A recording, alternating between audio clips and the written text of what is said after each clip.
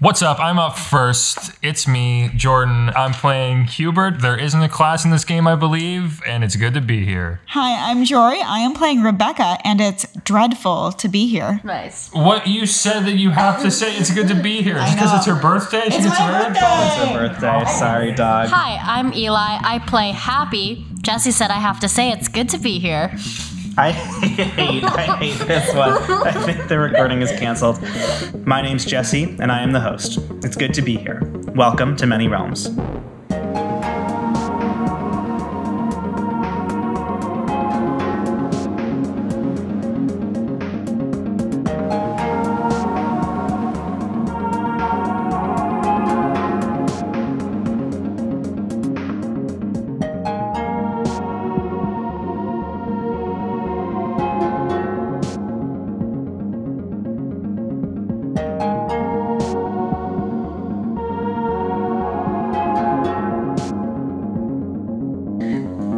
Welcome to another Many Realms one-shot. Today, we will be playing Dread by Epidiah Ravachol. Dread is a horror game, and some listeners may find the content of this episode disturbing. Please refer to the full content warning in the episode notes if you wish to learn more. New Era, October 1919. A rocky outcropping along Canada's eastern coast. A wild, beautiful land that draws people in with the promise of a new life in a new world. Booker's cottage stands stark against the flat horizon of the Atlantic Ocean. It's a little nicer than some of the surrounding cottages, though not by much. The residences here are typically used on a temporary basis as fishermen follow the movement of the salt cod across the season, then move inland to wait out the winter in nicer accommodations. It is a cool day, cloudy, and the air promises a bitter chill tonight. George Tatham, patriarch of Booker's Cottage, is meant to be returning from his latest voyage today, or tomorrow at the latest. Rebecca, you are having one of your spells, and you've sought the help of your servant Happy to prepare supper. Hubert, you are somewhere on the property. I want each of you in turn to describe to me your character's physical appearance and what they are doing at this very moment. Yeah, I am playing Rebecca. She is a woman in her 40s. She has short, dark hair that normally she keeps covered in a bandana or a hat, but at this time it's loose as she's lying in bed. Yeah, waiting for at least dinner to be made, listening to her children around the house, the noises of them walking around and chatting. But she herself is too exhausted to get up. Tell me what Happy is doing and what he looks like. Happy is, I think there's a nice stew going. Happy is just stoking the fire, I guess. Just freshly chopped some wood for the lady of the house and is taking care of it. So he's in the kitchen. He is a big man, late 40s. He's got like salt and pepper beard. That does it for Jordan. I know it does. Schwing. He's got denim overalls. Schwong.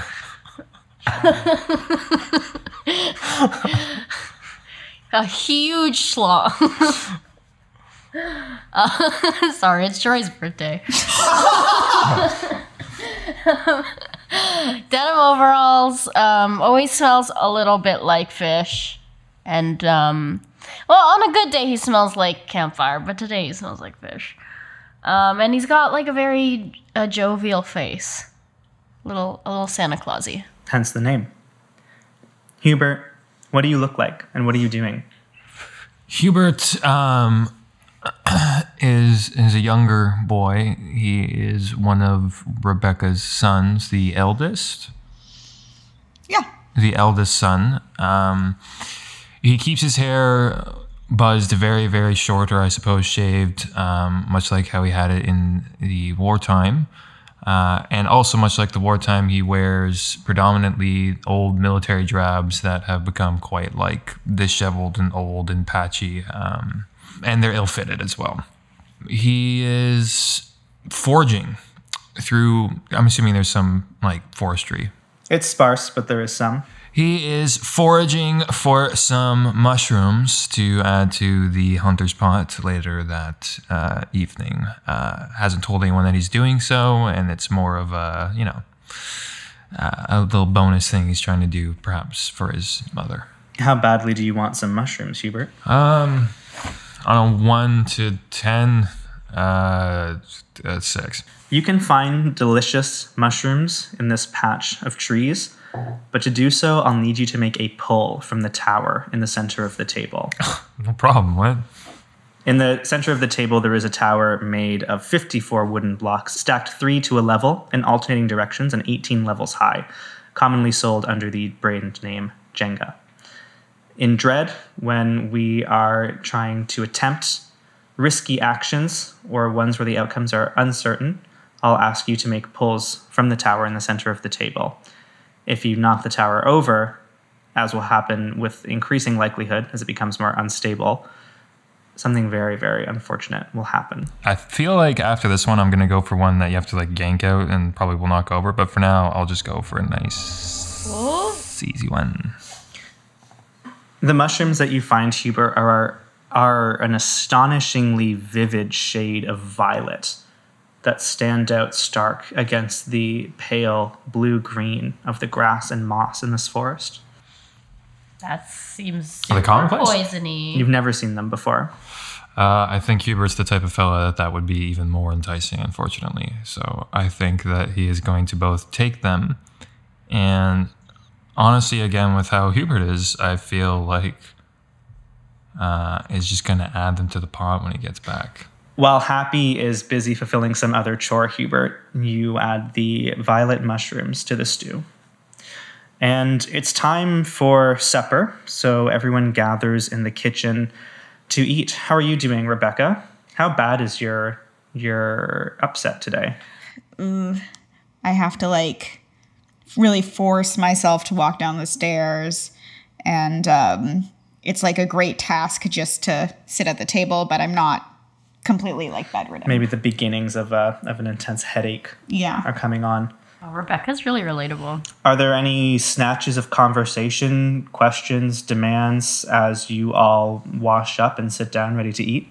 I don't think Javi is a man of too many words, but and also he has a very intimidating demeanor, I think, and the quietness makes him more scary. But he does have an affection for Rebecca, so he ladles her a bowl and puts it in front of her at the table first, when I think the kids usually get their own.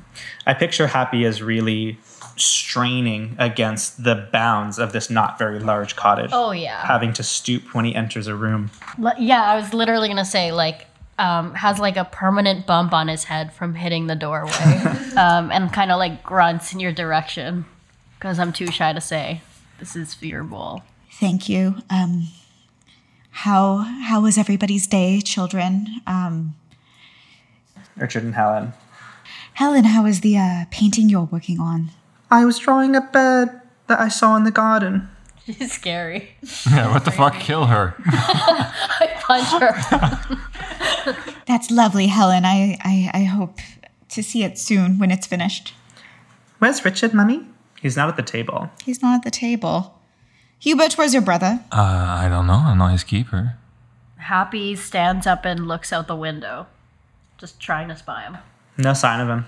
He hollers loudly, "Richard!" No response, and it's not like Richard to not come down for dinner. He's a hungry lad. I'll go holler for him. I open the door. Richard! Your voice echoes out over the empty expanse of shoreline where Booker's cottage sits. In the distance, maybe you can hear the black waves of the Atlantic Ocean lapping against the rocks. You can see the sparse copse of trees in the other direction where you were foraging for mushrooms earlier. And beyond that, there's just small patches of grass and scrub, lots of hills. Richard and Helen certainly like to play among them and hide, but it isn't like Richard, again, to not come when he is called. He's not answering. What was he doing today? Did he go to the market? Maybe he got held up. Happy looks at Helen, I guess. Helen's eyes grow wide and she looks pale. She looks away from you. I like go down the way you're not supposed to talk to short people. But you should do for children. That's what I do to look at her. Do you say anything? No, is she gonna answer me? I'm a scary looking man. Yeah, I was going to ask, are you going more for intimidation or for like a gentle coaxing? I think Happy thinks he's gentle, but he's a quiet giant. Like, he's a little scary. The quiet giant, we call him. Happy, if you want to get the answer from Helen, you need to make a pull from the tower. I'm not good at Jenga. What causes Helen to fess up? Happy can be like he's like the ocean. Like, he has this like great intensity about him that he doesn't necessarily mean to have. And he does all of the dadly things around the house without being and having the warmth of a father. So you see him every day, like chopping the wood, breaking things regularly, building them back up with his strong hands. So he's don't fuck with him, small child. I think that's the fear and the surprise from children is something that Happy experiences a lot whenever he goes into town. And it's familiar to you the way that Helen's eyes just drink in the mass of wrinkles on your face, the scars, the cords of ropey muscle along your arms under your rolled up sleeves. And she bites her lip for a moment before she blurts out, "Me and Richard were playing at the property line where we weren't supposed to, and he said he was going to go explore, and he told me to go back because I had to go back for dinner, and it was too dangerous. You know not to leave each other alone. He was super really upset with me. He was so angry. I don't know why. I was scared, so I came home." Where was the last place you saw him? Coming away from the property line by the rocks. All right. Happy, Hubert.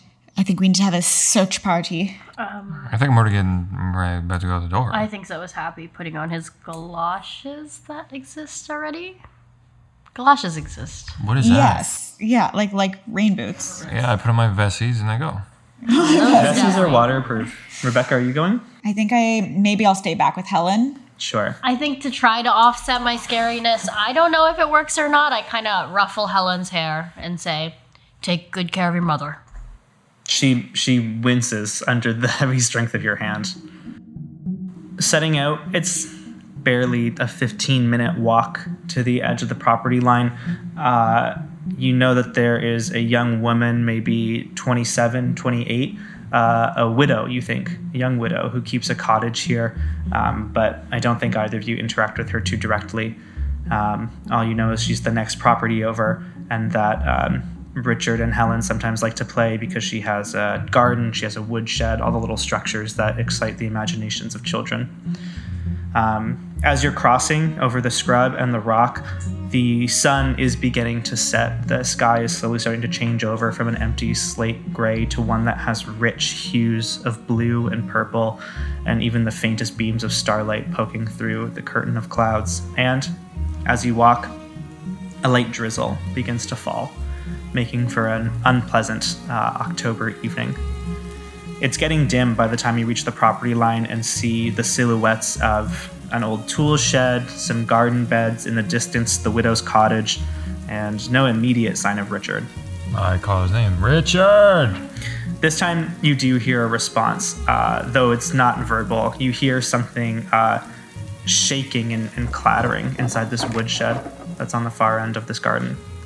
Okay, I just go into the shed. I both have not a lot of regard for this woman as well as her property. Sure. Inside the woodshed, you look beyond piles of old clay pots, rusted garden equipment, a couple of canvas sacks you're not sure the contents of, and instead of finding Richard, you see a disgusting sight. You see, looks like it might have been a young pig. Its body splayed out on the floor of the shed, being eaten through by rats.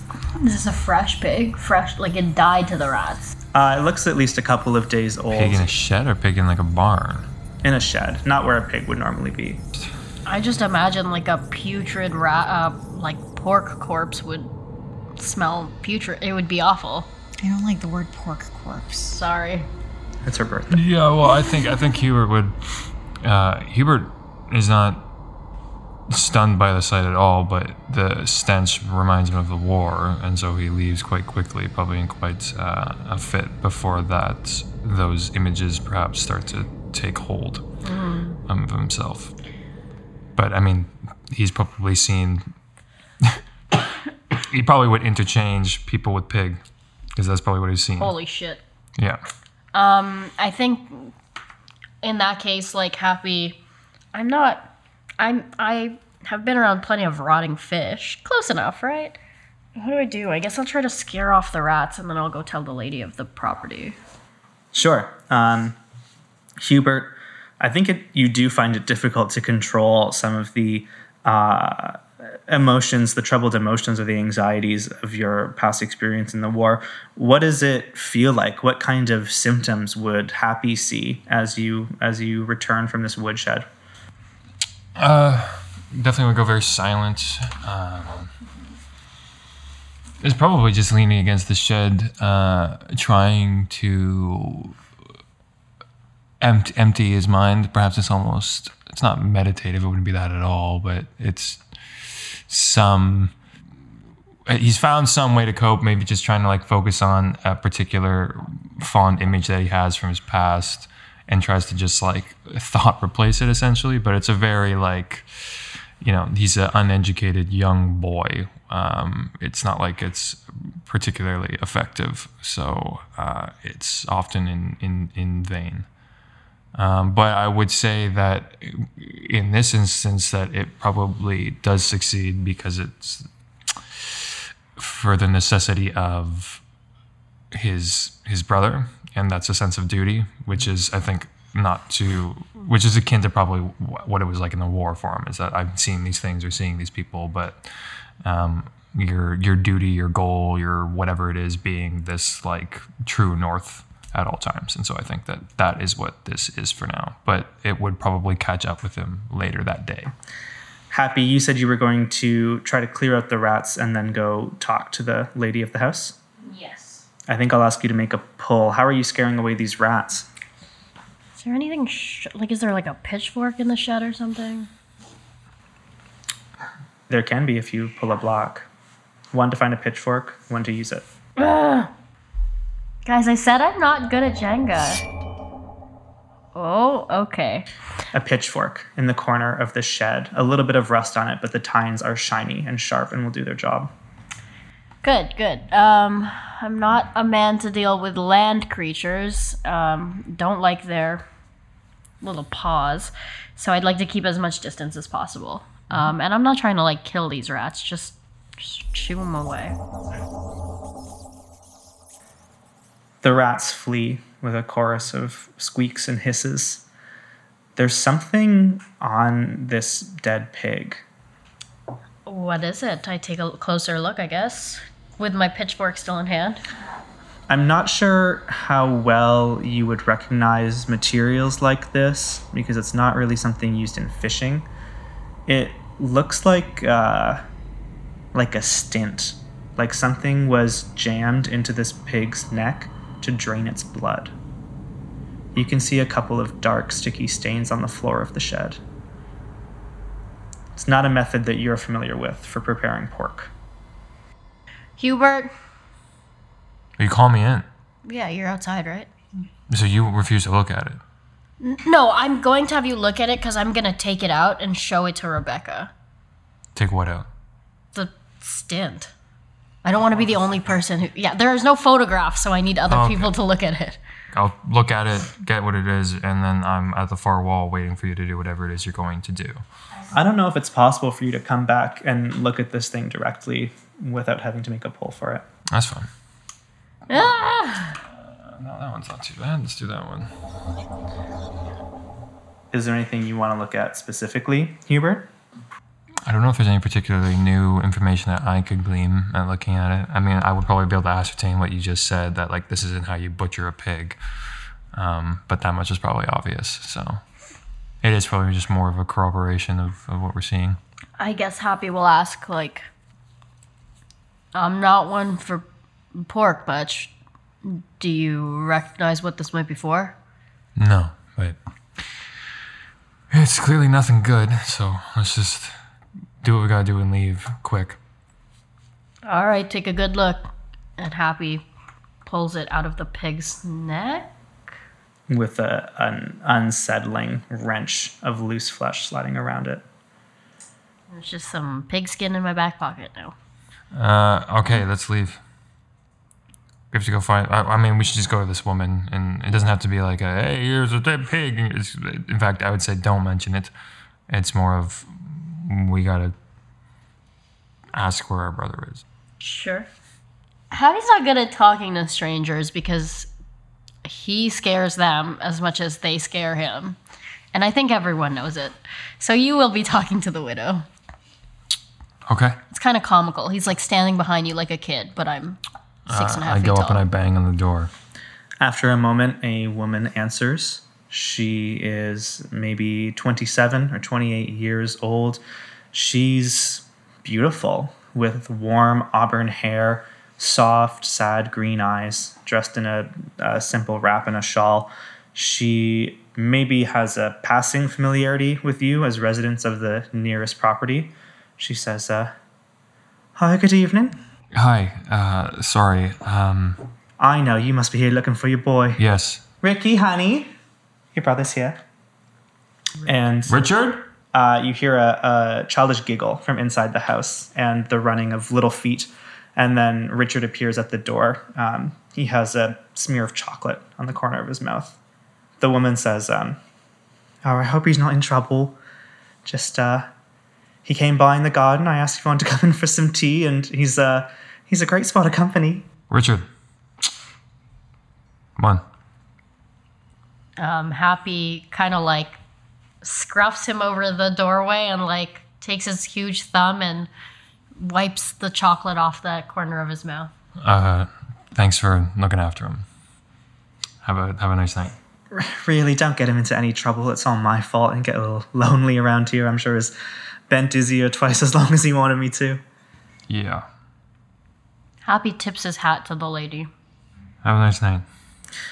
Meanwhile, at Booker's cottage, Rebecca, you are alone with Helen. Are you going to eat your stew, or are you just going to wait for the lads? I think I'm too upset to eat. So I think this stew is like immediately forgotten as soon as they walk out the door, and I start like pacing throughout the house, kind of talking at Helen. Like, I think I start with being angry at her, and then I chill out to like seeing she's upset and then comforting her. After the first bout of panic, I think I sit and stare out the window. Helen is staring morosely into her stew for a good while of your highs and lows, your episode you're having. And when you do finally calm down and just sit and stare out the window, she stands in the doorway worrying the hem of her dress. She says, Mummy, when is Daddy coming home? He should be home any day now. How long is he going to stay? A few weeks, maybe a month if we're lucky. Helen nods, and as you are about to perhaps chastise her for asking too many prying questions, there's a knock at the door of the cottage. If I'm staring out the front window, I didn't see anybody come up. No, you did not. I get up and I say to Helen, maybe they found Ricky already. And I open the door. You open the door to Siobhan Cook, the young widow who lives next door to you. She is wearing a wrap dress and a simple shawl. She has warm auburn hair and sad, soft green eyes. Though there's only a light drizzle out, her hair seems plastered to her pale skin, as though she's been walking for quite some time. She says, oh, hi, Rebecca. It's good to see you. Are you keeping well? We're actually having a little bit of a scare right now. Ricky didn't come home for dinner. Oh, goodness. I hope nothing's happened. The men have gone out looking, but I'm just a little bit on edge. I'm sorry if I'm not the most hospitable right now. That's quite all right, and it's no trouble if the answer's no, but I wanted to ask if you might have a cup of sugar I could borrow for a cake. A cup of sugar? I'll take a look. Do you mind if I just step in out of the rain? Of course. I'll get you a cup of tea to warm up. Thank you, that's very kind. go to the kitchen, I put on the kettle, and I look for some sugar. How frazzled are you here? I'm pretty frazzled. Like, I think normally I would probably be a little warmer to Siobhan. I'm notably, like, keeping my distance and not making eye contact. She's hovering awkwardly in the doorway. She says, "Are those curtains new?" No. Silly me. We haven't updated the house in quite some time. George isn't home long enough to help with any of those decisions. He must be coming back soon, though, with the season coming to its end. These nights are getting mighty cold. He should be back today or tomorrow, but knowing him, he'll be on the ocean all winter. No, I should hope not. That's quite a hard way to live. I think so, but it makes him happy. Here's your sugar, and the tea will be just another minute. Sure. She gratefully accepts the wooden cup of sugar in hands that are visibly dripping water onto the wooden countertop into the floor of the cottage. Do you need a towel? If you have one to spare, that would be lovely. I run upstairs to the linen closet to get her a clean towel. Mm-hmm. When you come downstairs, Rebecca, Siobhan is nowhere to be seen. You are holding a towel and standing at the bottom of the stairs, and where she was standing at the entrance, the doorway of the kitchen, there is a massive puddle of water. Not just the rain drippings off of one, woman caught out in a storm, but as though someone has upended pots and pots of water onto the floor. You see Helen is sitting on the couch staring down, not the couch, just like barely like a couple of wooden chairs in the living room, the front room where you were sitting, staring at her feet silently. And on the countertop, there is a still full wooden cup of sugar. And on the other side of the countertop, the butcher knife that Happy was using to prepare the stew is no longer on the cutting board. Helen, where did Siobhan go? Who? Did you spill this? No. How did this happen? I don't know. Siobhan, the woman who was just here? You were in the room the whole time. Did you not see me talking to a woman? You've been talking to yourself all night. I straighten up my posture and as if all is well, I say to her, "Here's a towel, clean this up." A little cowed, Helen takes the towel and starts, it's a useless task. The towel is not that big and the puddle is huge, and she just immediately gets it to a complete sopping wet mess. At which point the back door of the cottage opens and Happy and Hubert return with a deliciously chocolate-stuffed Richard in tow. I go run and hug Richard and put my hands on either side of his face and say, "You cannot run off without telling me where you are going. Do you understand?" He was at that Crone's house. The widow one, Siobhan, I think. Siobhan,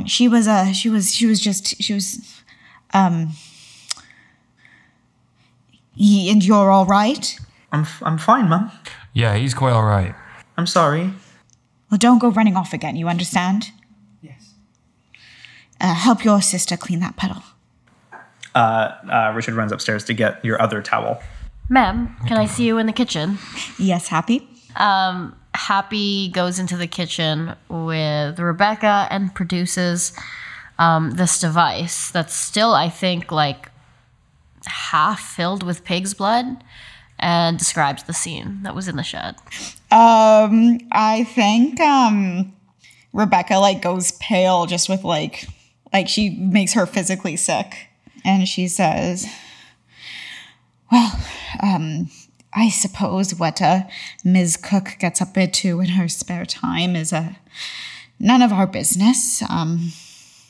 Throw that away in the outside, not in the inside garbage." Happy puts it back in his back pocket and says, "At first, I did think it was your boy Hubert causing some mischief, but based on his reaction, I'd say nobody in this house."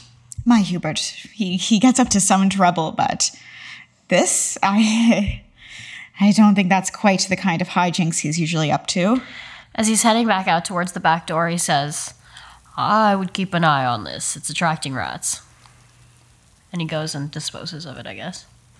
Happy as you toss away the stint and look down at the smears of old pig blood that are now on your hands. The drizzle breaks into a heavy, pounding autumn storm.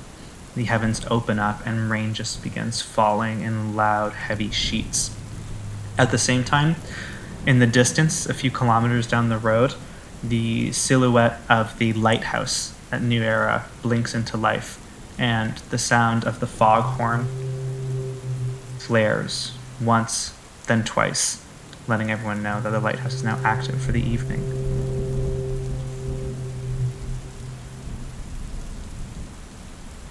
You still haven't had your supper. Right. Well, I'll use the rain to wash the remaining blood off my hands and then come inside. For dinner.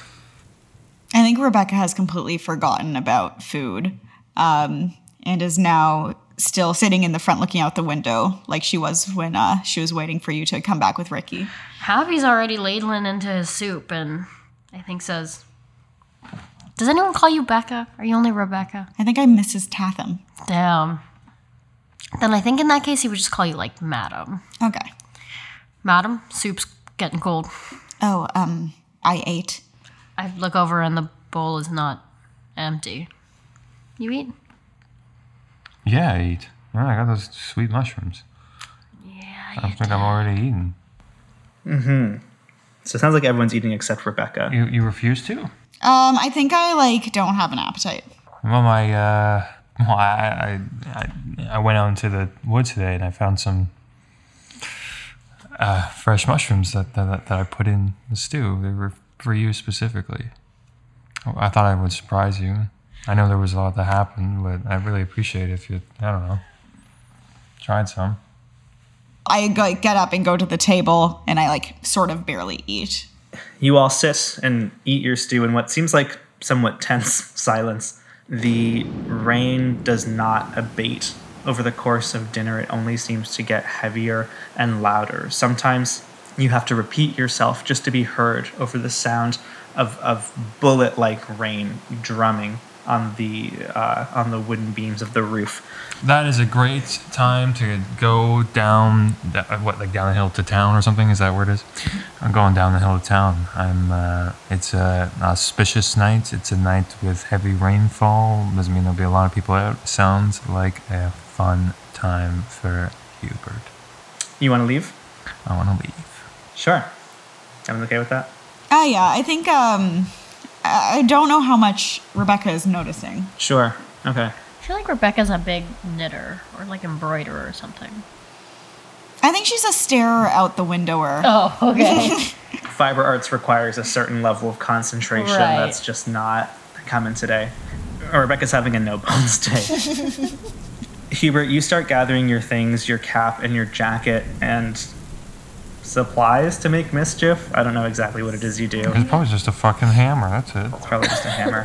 Richard and Helen are watching as Happy fixes a fire in the little stove in the living room when Helen just totally collapses onto the floor and vomits heavily. The puke has a strong violet tinge to it. Such a fucking drama queen, man. Yeah, she says, "I did this for attention." I leave. Your sister's throwing up and you leave? Yeah. Whoa. Okay. I think that I jolt up and go, Helen, what's going on? Are you feeling quite well? She can't even speak. This is clearly a serious medical emergency, and you can see as you look, Rebecca, that there's blood mixed in with the bile. Oh shoot, what do you do for that? Get her some tea, like ginger ale, Walk it off. something with mint in it. I honestly yeah, think that- mint and ginger. This is a take to the town doctor, I think. Yeah. Can we? Are we in a situation where we can take her to the town doctor or It's a walk of a few miles into the city. yeah? Through the rain, epic. It's nighttime, and it is capital S storming. You can hear occasional cracks of thunder. you can see out the front window that the little worn path up this rural road is becoming a mudslide rapidly. And Hubert is already going out and probably isn't that far. Yeah. So I think I can run out and tell you to go get the town doctor. I think you can run out and find your son if you're willing to make a pull from the tower. I did it. Do you have Helen with you, or are you going out by yourself? I'm just trying to, like, catch up to Hubert, who left, like, a minute ago. So you're just dashing out into the street? Yeah, just to be like, hey, do this, and then come back. The visibility is so poor. Even though Hubert left only a minute ago, it also seemed as though he left at speed, probably to avoid spending much longer in the pouring rain than he has to. So you have to hot-foot it down the path from the cottage to the road to even find him and see him turning up the laneway. You call after him and sprint, and are you turning around to talk to your mother? Yeah. I wonder if Hubert's maybe already started drinking in preparation for a night on the town.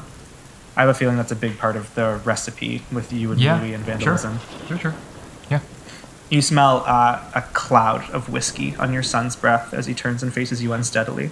I wrinkle my nose and I say, Hubert, I know you were out to go with your friend, but your sister's in a bad way. I need you to stop by the doctor and send him to the house. What's wrong with her what's wrong with her this time? She has some blood in her vomit, and that is not a very good sign. Why can't Happy take her? I'm not asking you to take her. We can't move her in this rain. We need the doctor to come to us, and you are going to town anyway. You don't even have to change your plans. Just drop by and make sure he gets here. All right, fine. I don't say a word more, I think I'll just pass you the hammer and, like, bottle of fucking jank moonshine. You can get shit-faced after. Yeah, but I'm gonna have to... I got shit to do now. Okay. And I guess I go. As you're standing in the street having this conversation, the light at the lighthouse that you can see every minute or two as it cycles around once more, only this time it's not a warm amber glow that you'd expect. Instead, the light coming off the lighthouse is a ethereal, sinister-looking violet color. I want to ask each of you to make a pull to avoid the effects of viewing this light. I'm going for a no. No way. That's crazy. You're about to die. Jordan's trying to take the middle ones out. I could get that out.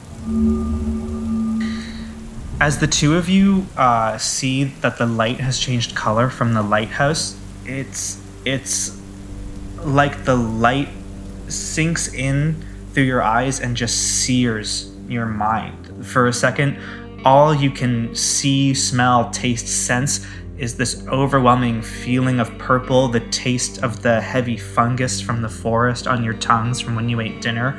It's incredibly overwhelming, and there's a compulsion or a sensation tied to the feeling, but you shake it off. You focus on where you're standing apart from each other in the muddy laneway leading down into town, and after a second you both open your eyes and find yourselves staring at each other in the rain, in the dark, unsteady on your feet. Something undefinable, something electric has passed between you two. It's quite frightening. You know that the light from the lighthouse is dangerous and that people should not look at it. Like Would ever? we now know that innately or knew that prior? You now know that innately. I think it's Rebecca's way in to just kind of shake things off and go carry on as normal. Wow, that's quite the way. Like, this shit's pretty uncanny, Rebecca. That is to say, I think she would steady herself, take a breath, and say, "Please promise me you will make sure the doctor comes over." I am not like that. I don't hear you. I literally don't hear what you're saying. I just am stepping backwards slowly with a blank stare. Hubert? I would say I still don't hear you. I need you to promise me your sister is severely ill. I turn and I run into the night away from you. In the cottage, the living room is a scene of panic as Happy kneels over Helen. You are not a medical practitioner, and you're not good with children, and the severely ill child is vomiting up everything in her body in front of you. There is an incredible explosion of noise at the back door of the cottage that you came through earlier. I don't like it, but, Richard, look after your sister. And I go towards the door. The back door has broken open because the back field is starting to completely flood with the volume of rain that is falling on New Era. Leagues of dirty water is gushing in, quickly filling up the kitchen floor. You see a shape, something large and dark, bobbing in the water, caught in the doorway. What does it look like from where I am? You'll have to get closer to see. I don't want the children to drown in the mud. First I'll go back inside. I scoop Helen up in my arms, bring her upstairs, and tell Richard, don't come downstairs. Sure. They are terrified out of their wits. Helen is... her eyes aren't focused. It doesn't look like she's aware of where she is anymore. Close that door, go out the back door and try to close that door as much as I can. The water's rapidly rising. Happy. It's probably at your ankle or your calf, which on someone like Rebecca could be close enough to her knee. And in the doorway, this dark shape bobbing, you can see by the light of a lantern that's hanging on a hook at the door, the head and upper torso of the pig. Nope, nothing. Nope, going back inside. There's not much of an inside to go to. This is a small cabin, and as you back away, the pig's empty, vacant eye swivels and looks at you. It snuffles heavily, and you can see its mouth working, black, rotten teeth being licked at by a warped purple tongue as it swims in the water towards you. It smells something on you, Happy. It wants something from you. Can I get to the door in time? To shut the door? Yeah. I think that's 2 pulls. Can I, for 1 pull, attack it? How are you attacking it? Well, I would think that I'd have something on me, like a small hatchet, like I would cut the logs with. For a pull, you can have a hatchet. So either way, it's 2 pulls. I think this is a complex challenge that you're facing. Nothing's easy anymore. Oh, that one is. Is this you getting a hatchet? Okay. Though the water is steadily filling up the house, though you flash in the back of your mind with a panic and realize that, Jesus Christ, Rebecca and Hubert are just out on the road, where they're the most vulnerable to flooding, to anything that gets washed down. Where are they? You reach around on the counter and find the hatchet leaning against the corner. The handle is wet but serviceable. All right, I go for a clean cleave through this pig's face. You could swear as it swims closer and closer by thrashing violently in the water that through its slit throat, the word is being croaked. I'm also pretty steeled to horrors. Obviously, I'm not prepared for this, but I know how to keep a steady hand. So I just, like wood chop, just a clean cleave right between the eyes, split down the tongue. I don't want to see it.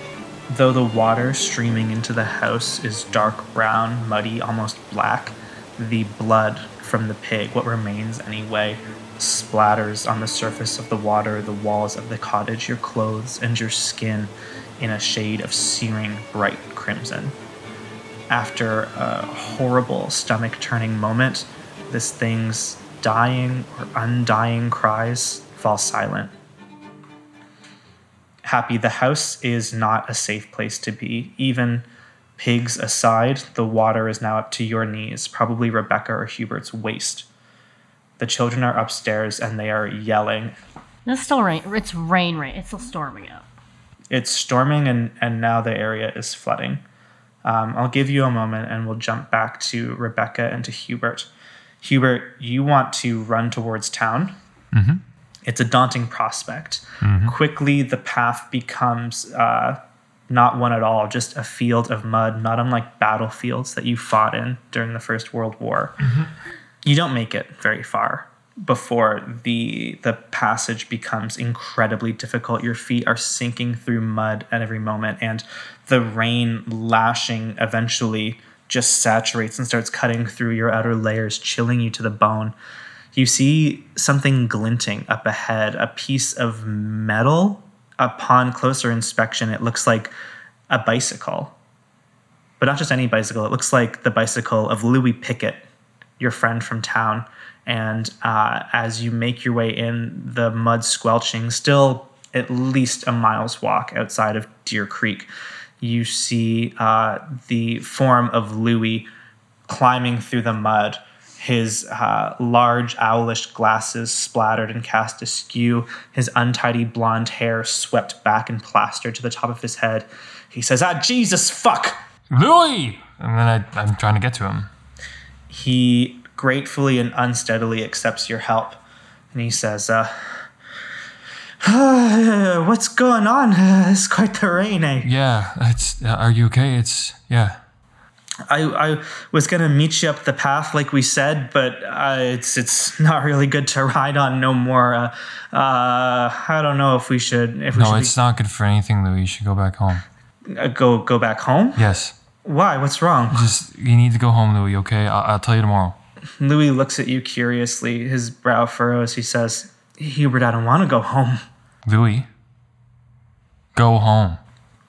He brushes back the hair out of his face, and you see that his eyes, which are normally a soft, serene blue that I think you are perhaps sometimes enchanted by, now have a very strong tint of violet to them. Louis says, I'm not fucking going home. And he slugs you in the jaw. Okay. It's on, Louis. You want to fight Louis? Yeah, no, I'm seeing red, yeah. You think you fought Louis before? Not like this. Okay. I'll ask you to get more specific for me. Louis is standing in front of you in the mud. There is indeed a crazed look in his eye, and he is mumbling and muttering to himself as he rolls up his sleeves casually. Seeing his eyes like that, seeing what's happening, seeing the lighthouse, seeing basically having like an episode earlier on and all that is like I am fully trying to kill him. Okay. I don't want, like, I imagine the way that it would play out in an ideal world is that I catch myself before then, but like the blunt, quick reaction to being struck by him after seeing his eyes like that in the situation that's unfolding is without filter. And you're just going at him with your fists? Yes. Okay. I'm going to ask for one pull to start. That would be a pull to just subdue Louis. Oh my god. Oh my god. The whole tower is askew. Yeah. It's a spark in a powder keg in your mind, Hubert. And all of the anger and the fear and the adrenaline just rushes back into your body, and it sings as it flows through your veins. Louis is on the ground, and it's like a series of snapshots of a tooth bloody flying out of his mouth into the mud, of eyes swollen shut with black bruises, of a pleading please that gets cut off by another swing to the jaw. Because you are in a state of such aggravation and heightened rage, I will ask you to make one more pull to not kill Louis. Otherwise, you will beat him to death, your only friend here in New Era. What happens here in the mud? I would say that whether I would attribute it to something that I'm seeing or something that was actually happening, it doesn't really matter. I'd say that I would have my hands around his neck and I'm actually like taking life from him, and then I would maybe can I see his eyes that return to that familiarness? Certainly. So they shift from this violet hue that was perhaps in some ways this catalyst because of the anomaly as well as everything else, and then in seeing them come back to something that I've I do love, I see those horrors and they rush back, and I loosen my grip, and I just say, just fucking go home, Louis. He's panting. His tongue is probing the hole in his mouth where his teeth once were, and he stares up at you with tears blinking away in the corners of his eyes. He says, "We can't go home, Huey.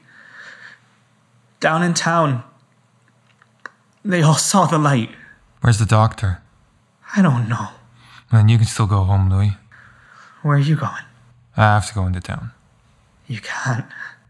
Yes, I can. You stand up, Hubert. You leave Louis blinking and crying in the mud. He rolls over onto his front and starts staggering to his feet towards his bicycle as you disappear into the shadows towards the town of Deer Creek. Rebecca, I think it's been a while since we've seen how you're doing. Yeah. Do you stand out there much longer after your son disappears into the nighttime? Yeah, I definitely, I watch him go. I think I have the thought of, no, I should stop him. But by the time I have that thought, I think it's too late. And then I turn around and go into the cottage. It takes a moment. You are almost to the end of the lane around the corner, and getting back, I don't imagine you, Rebecca, as the most physically tough person. No. And the mud sucks at your feet. The wind threatens to bowl you over. The lightning flashes uncomfortably close to the cottages of New Era. The lighthouse light flashes once every couple of minutes, and you try as much as you can to duck your head and just push on in the darkness. This is so hard. You have to make some pulls here. Just walking around is a pull. This place is flooding. I'm going to say 1 pull to make it back, 2 pulls to make it back without sustaining a serious injury. Okay. Rebecca, it is a miracle that you avoid heavy, jagged rocks, branches that are just floating now down what used to be the road, and you still see the faintest prick of light through the window of your cottage. You stagger back. Your clothes are torn. Your hair is wild. Your eyes are streaming tears down your face because of the biting wind. You are colder than you've ever been. And inside is no better. Though the lights are on, at least a couple of lamps are lit, the water in the house is up to your waist. Where are you, Happy? Happy is upstairs. I think I'm preparing to leave with the kids. So I guess, Richard is in another room putting on a raincoat, and I'm trying to, put a raincoat on Helen while she's sideways so she doesn't choke on her own bile. And we're upstairs, and we'll leave since I don't know that Rebecca has come in, and I'm getting ready to maybe go to the lighthouse. Richard is, trying to get dressed, which is a relatively simple task, but he is just sobbing at the top of his lungs because he's 11 and he doesn't know what's happening, and he feels incredibly unsafe. And he's correct in that feeling. At the bottom of the stairs, you see a breathless Rebecca staggering into the kitchen, and whatever worries you had about her condition are abated, at least for a moment. What is that moment like of reuniting here? I imagine it's very different for us. On the outside, Lucky is unfazed to the max. You don't even notice a change of it in his expression, let alone relief. But on the inside, he feels almost to his namesake. At least as close as he can get to that in this situation. He feels kind of renewed, more motivated again to get to the lighthouse.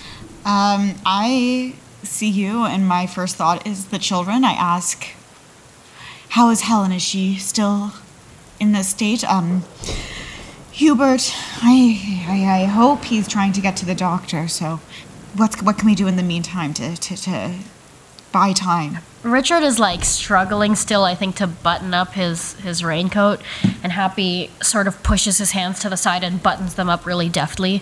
So fast it's almost like he's angry. Why are you putting on jackets? We have to leave. We can't leave. Get some writing materials in the drawer and write to the doctor that we're at the lighthouse. To the lighthouse? Are you crazy? Do you want to drown in mud?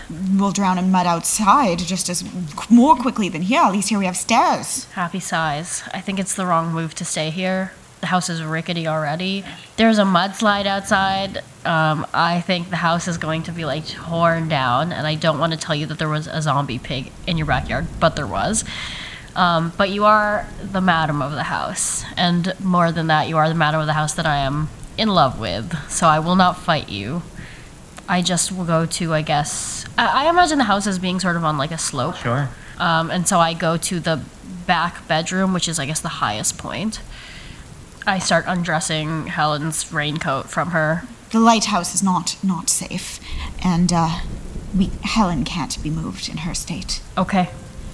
There's a call that comes through the shut bedroom window, and it's someone crying out the name, Rebecca! I open the window to see. You don't see anything. It's pitch dark, and a storm is raging, but you hear the voice of Siobhan Cook coming from what sounds like the direction of her cottage, calling, anyone, please, Rebecca!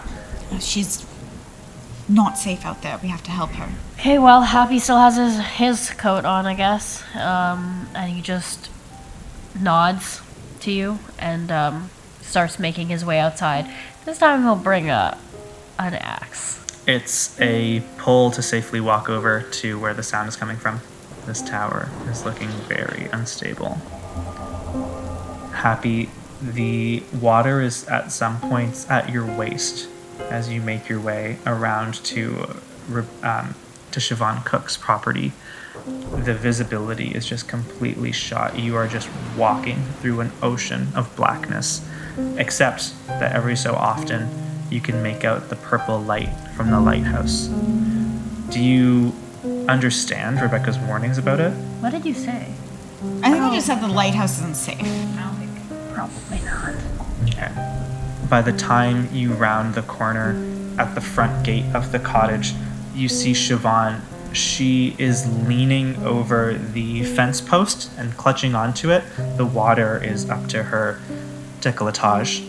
It's hard to tell at this distance. It looks like she's not moving, if she's unconscious or something. All you can get is the occasional purple-tinged flash of her red hair as the light sweeps over again. If I get closer, can I tell if she's conscious or not? Her eyes are shut. She certainly doesn't seem to be aware of your presence, but it's even hard to know if that's because she's unconscious or because it's so loud and so dark that there's no way of knowing you're there unless you're a foot in front of her or closer. I'll try to pick her up. Okay.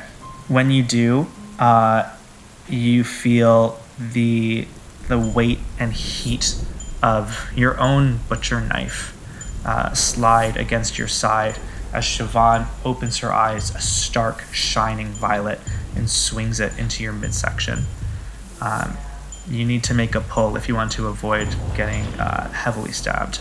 Oh, God. You recoil back.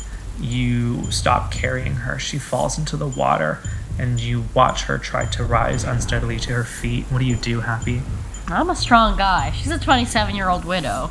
You can certainly physically overpower her. I do. I shove her back down into the mud. Are you holding her down there, or are you just pushing? No, I'm just pushing. Okay. She splashes into the mud, and you can hear her laughing, which gets cut off into a gurgle as the muddy water closes around her face. And then she stands back up, and she staggers towards you, still laughing, coughing, black, brackish water spilling out of her mouth down the front of her dress. She's following you. Yeah, I think I can make it back to the cottage first, and if she'll follow me into the cottage, the kids are upstairs. I can kill this lady in the cottage. Okay. This will be a pull to race her back and be able to put enough distance between her and you. I live. Rebecca, you see through the window as you're straining against the dark for any sign of any movement, just the glint of sharp metal following Happy as he makes his way back around to the cottage. Hubert, you have arrived onto the main street of Deer Creek. Because this is a little bit more inland, the flooding is still pronounced but less severe than it is in your neck of the woods. But the streets are empty. Many of the buildings have their lights off. There's certainly none of the usual cheer and excitement you would see on an average evening as workers head to the taverns and people close up their businesses. Instead, the streets are quite desolate. What are you doing? I mean, I'm going to the doctor's. Sure. The doctor's house, blessedly, is not far from the side of town that you entered. A big corner building with a faded blue sign that says Vernon Brunt Medicine. There does seem to be a light on upstairs in this building. Doctor! Bang, bang, bang, bang. The sounds of quick, unsteady footsteps down the main stairs and the door thrown open. A man with dark skin and gray hair that's balding on the top in a large white coat, scowling into the rain, saying, "Who's there?" It's Hubert, it's an emergency. I need you right now. I know that the weather's bad. I know it's terrible. I know that there's fucked up things happening, but please, we need you. We'll both die out there. No, I just came here myself. I can get you there. It's safe up at the cottage anyway. I've heard that there's all kinds of nasty things happening here, and the water's going to flow all the way down. It's downhill here. His face twists into a grimace, and he says, "Show me your eyes." I open them wide, but I ask why? Why? And you're right, there is some manner of evil here tonight. You've seen the people with purple eyes. What about them? I was at the general store talking to the shopkeep. The light turned purple in the air. I'm not sure why, and suddenly everyone lost a hold of their senses. They were fighting each other. They were chasing after me. I came in here and shut the door until they all went away. I don't know how many are like it. I don't know if they drank something tainted. Have you had any water from the wells today? No. Doctor, there isn't time for this, and it seems like the least safe place for you to be right now is here. Come with me, come back to our home, and help my sister, and we'll shelter you for the night. A pull to convince him. He casts a long look down at the main street of town. He says, "I'll get my bag." And he lurches into the living room, snatches up a heavy black traveling case, and he says, "Lead the way." And so I do. As you're making your way on the road back towards the house, it's even worse than when you left. It is like trying to walk through a river in parts. So you are going to need to make one more pull to get back to the cottage if that's your intention. I think by the time you arrive, Happy will have had a bit of a situation to deal with, so let's jump back there. Happy, you decided just to sprint back to the cottage in the hopes of waiting out the flood and avoiding the attack from Siobhan Cook, the neighbor. She's maybe trailing 10 or 15 meters behind you as you plow through this water, this ice-cold water, and make your way into the cottage. It's impossible to close the back door at this point. What are you doing to prepare yourself? I guess I ready myself. There's nothing then. I just ready myself. Just take a few deep breaths. As soon as I see her, and not anyone, just specifically her, because I know that Hubert is supposed to come through the door at some point. Axe ready to just go. Mm-hmm. You're peering into the darkness and you lose sight of her. She doesn't come to the back door. I reposition myself. I put my back towards the stairs so that I will see which door she comes from. Rebecca, you are waiting with bated breath. You've also lost sight of Siobhan and of Happy. You can hear Happy. You hope it's Happy. You hope it's Happy alone. You're too scared to call out his name, tramping around in the water of the flooded kitchen. You're staring down from the top of the stairs as Eli shits her pants. You're staring down from. What Sorry, is it? What is I it? have Raise an your idea I hand. wanted to add. I'm sorry. I want Happy to also have a blanket. And when she comes in, I'm going to throw the blanket at her. Cool. You hear Happy open your blanket cupboard and go, gray twill? No. Purple knit? It's too open. And, consult the pros and cons of each of the blankets. I picked the one that I think you like the least. Great, thank you. Welcome back to Blanket Chat, a podcast within a podcast within a podcast. Sorry. Here's the thing, though. Rebecca, you are straining at the landing, looking down the steps, trying to get a glimpse. It is hard to see even in the normal daytime or nighttime, looking down and trying to get a glimpse of the cottage. It's so narrowly built, but unfortunately, I think your back is turned when the upstairs window shatters and you hear the sound of Richard screaming. You turn and you see Siobhan Cook climbing through the window Jesus Christ. with a butcher knife in her hand. She's swiping heavily at Richard. You see the blade connect and your son goes down, his scream cut off. Helen is lying unconscious on the bed. What do you do? Push her out the window. Push Siobhan out the window? Yeah. One pull to do it, another to do it without injury. You got it. All day. Oh my goodness. How is this game still going? I really didn't think it was going to go this long. It's going to be more pulls, guys.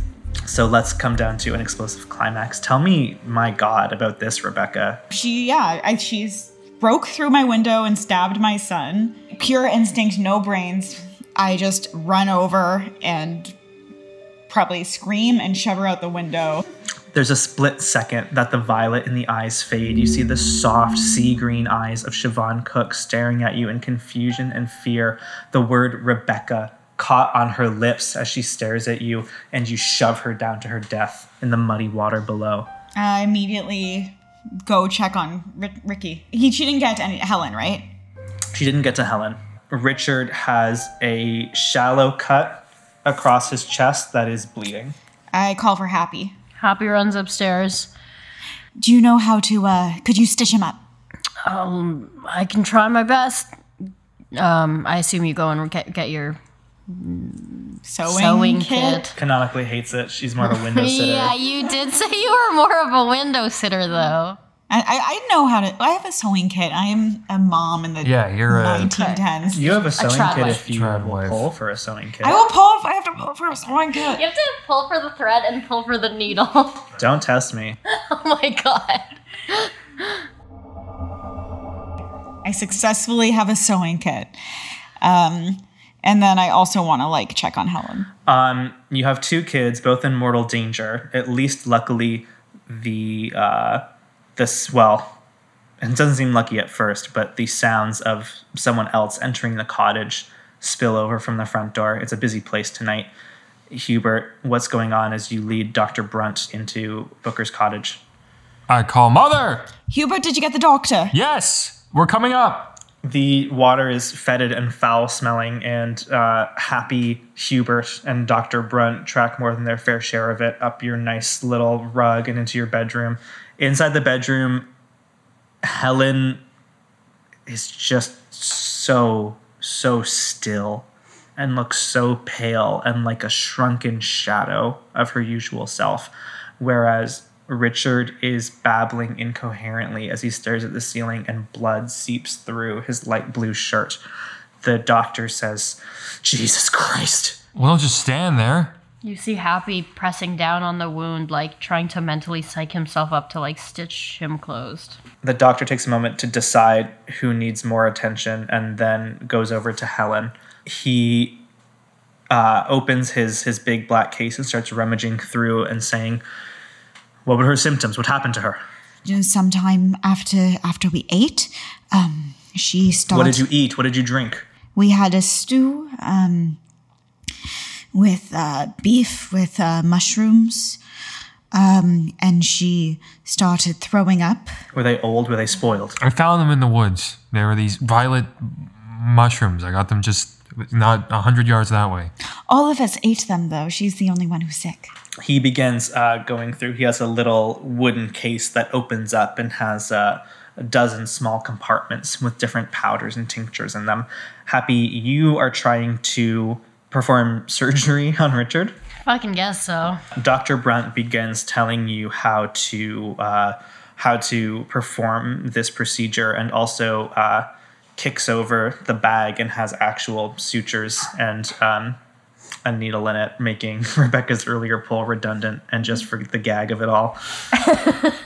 It will take you 2 pulls to complete this. 1 pull would be to successfully staunch the wound and stop blood from coming over, and the other pull will be to not do it in a way that introduces horrible infection into Richard later. Don't infect my child. I'm working on it, okay? You grit your teeth. You give Richard the a scrap of fabric from Rebecca's sewing kit, and he bites down on it hard as you suture his wound. It's a grisly process. Hubert, does it conjure up any wartime feelings? Yeah, especially now the grittiness, covered in mud, the weather, all that. I'd say it's pretty close to a flat out breaking point, complete total loss of sanity, even if I haven't seen this lighthouse. Make a pull to resist. I think with every blink of your eyes, Hubert, you can see the trench walls rise around you. You can see your friends and comrades lose their feet or other limbs to trench foot. You can hear the blasting of mortar fire ringing in your ears. I'm at a loss here. I was really inviting destruction there, but I wasn't gonna just knock it over. So you guys are very good at Jenga, unfortunately. The doctor has spent the last minute spooning some concoction down Helen's unwilling throat as she coughs and splutters. At the very least, the sound of her body rejecting the medicine is sign that she's still alive. Her eyes slowly open, and they are violet through and through. But she doesn't seem deranged or violent in the way that Louis or that Siobhan were.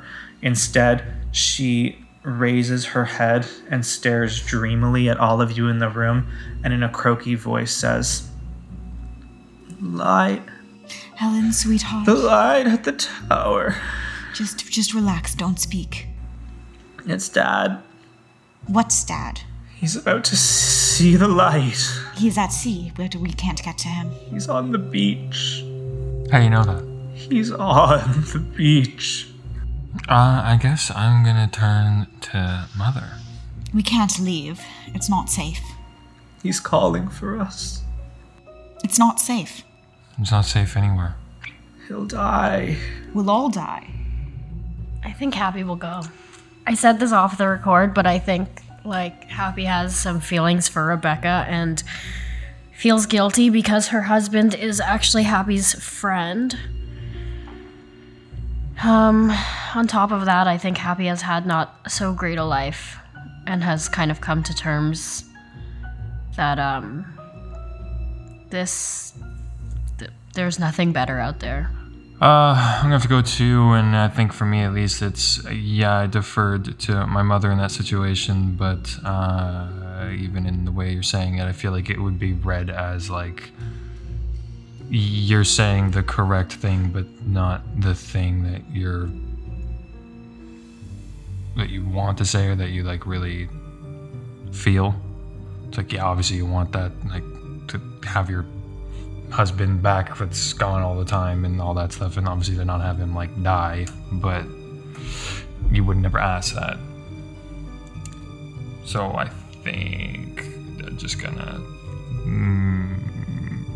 make that decision. To go and rescue George from the beach, each of you will need to make 3 pulls. Love it. I would like you to take turns making them.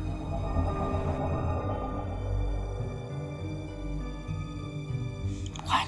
Happy trudges out towards the beach, away from the cottage. Hubert not far behind. We got 2. We each have 2. So I can see. Happy my made God. it. Happy did it. No. Yes. You make your way to the beach. The water is reaching your chest. The light is flashing faster. It seems as though the lighthouse beam is spinning at a heightened rate. It's almost dizzying how often you have to duck and cast your eyes away to avoid gazing at it. And on the beach, there is a fishing boat wrecked against the rocks. You call out for George, and you hear no response.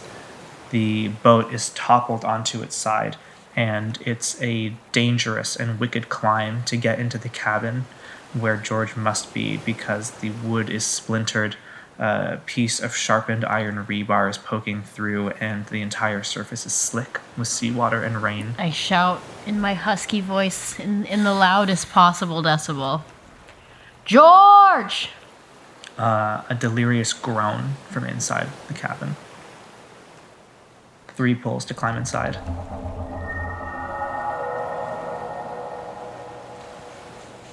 Yeah, well done. I haven't breathed in 30 seconds. Good job, babe.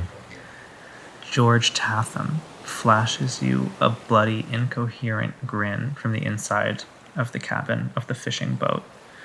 It seems like some oar snapped in half speared him badly in the arm. He's woozy but conscious, and his eyes well up in tears at the sight of you climbing into the wrecked cabin to save him. All he can do is choke out, "Happy." George, my friend. It'll be all right. Your family is safe. Is he okay? "Son, Dad. I can't see you, boy." He will soon. There's an oar through your father's arm. It doesn't look good. Am I gonna have to do the same deal to get inside? If you want to get inside. I'm gonna have to wait.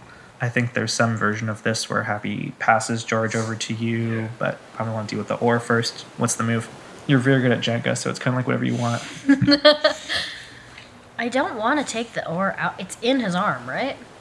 It's like a chunk of it is. I don't want to take that chunk out. I want to help him get out of the boat. I think it will be impossible to get his weight out of this tipped fishing cabin without Hubert's help to manage the load from the ground. I think I basically have to act as like a booster, or what's it called? Like a stepping stone for George. So I'll call out to you. Hubert, are you ready to help grab your father? Yes.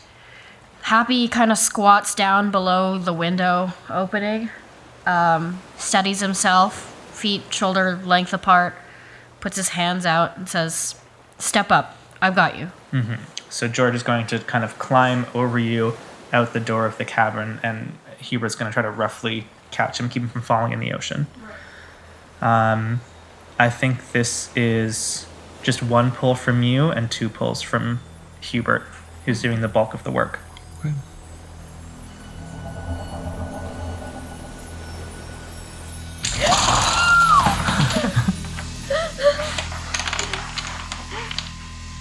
I do feel a release of tension. This is a good game mechanic. Hubert, you are in a bind. You have to position yourself in such a way that you are prepared to hoist your father's injured body out of the cabin of his fishing boat and land him safely as best you can on the rocky shore of New Era.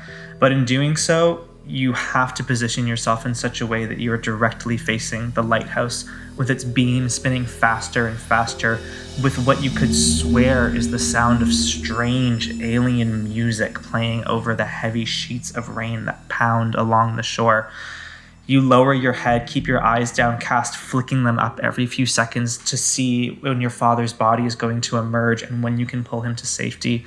And as Happy braces George, gives him a shove over the ripped open door of the cavern, you look up to catch him, and again, the light floods into your eyes and into your mind, and this time it is too beautiful to resist. The music is no longer a faint snatch over the rain. It is a heavy and strange melody that moves through your entire body and soul. And as you blink rapidly, trying to make sense of your surroundings, you can see that You are not on the desolate, rocky beach of New Era where a storm threatens to overturn everything you've built with your family. No, that would be ridiculous. That must be a distant nightmare. Instead, you are on a much calmer beach, softer, with sand the color of fresh plums and lavender waves lapping in the afternoon sunshine towards you. It's peaceful. The music fades into the background, and you could swear you see a glimpse of Louis' scruffy hair, the glint of light off his glasses, just over there across the dunes waiting for you to come join him. All you have to do is tromp through the surf around the cape, and you'll be safe and free to do whatever you want. So that's what you do, Hubert. You slacken your arms. With a dreamy smile, you turn off into the gentle lavender ocean, and you walk away from your father and that nasty old fisherman and the wrecked boat and everything that was holding you back in New Era. Happy, you are not super successful in getting George out of the boat. He lands with a wet and heavy thud on the rocks. He is too big a man for you to comfortably carry back to the cabin in this state. Are you going to stay with him or are you going to leave him? I'll stay with him. The rain lashes down heavier and heavier. The lighthouse spins faster and faster, the purple light flickering in the air like lightning. And the two of you are alone on the beach. Rebecca, your son, your servant, your husband, none return as the late night breaks into an uneasy dawn, as the rain finally begins to dissipate, as you begin to pull up the sodden furniture to the top floor, bail out what water you can, begin to assess the storm and the wreckage that has completely eradicated your life in New Era. All you can do is thank God for the safety of your two children, Helen, who in the morning has eyes of a warm honey brown like she normally does, and Richard, who has a tightness in his chest that will limit his ability to run and play in the fields, but also allows him to breathe in and out each day. And a new ally in the doctor, Vernon Brunt, who is amazed that the four of you were able to survive the night. What does it look like the next morning as you leave the cottage for the first time? What do you see and where do you go? I guess I go downstairs and see the wreckage of my home and the wreckage of my, the few acres of land that we live on. I see Siobhan's body still under my children's bedroom window. And I think I wait. I look out my front window for a few weeks. And when it's clear that no one is coming back, I take Helen and I take Richard to Montreal. We move. In town, though there are a number of people who are not operating the shops they used to, who are not inhabiting the houses along the main square, almost no one talks in detail about what they experienced on the evening of the storm. A few of them, weeks later, wincing, grimacing, will make veiled comments about that night we had. And that's the most detail you're able to pry from anyone, whether or not you are interested, Rebecca, in any answers about what has occurred. Regardless, it does seem as though anything holding you here to this land that promised you so much and took almost everything you had no longer binds you. You pack up what remains of your belongings. You promise your children that happiness awaits them in a new place with new friends, that you have the ability to leave this darkness behind, and Booker's cottage stands empty forevermore. Thank you for listening to another Many Realms one-shot. We hope you enjoyed our game of Dread. If you're new to our show, we produce one-shots and short campaigns in a variety of systems. Our episodes are edited for length and clarity, and we offer complete transcripts of every single episode. At patreon.com/manyrealms, we offer exclusive content to our backers, including notes and outtakes not seen anywhere else. For Dread, we will upload the character creation questionnaires we used for this session. We'll be back next month with a new episode for you to enjoy. See you then.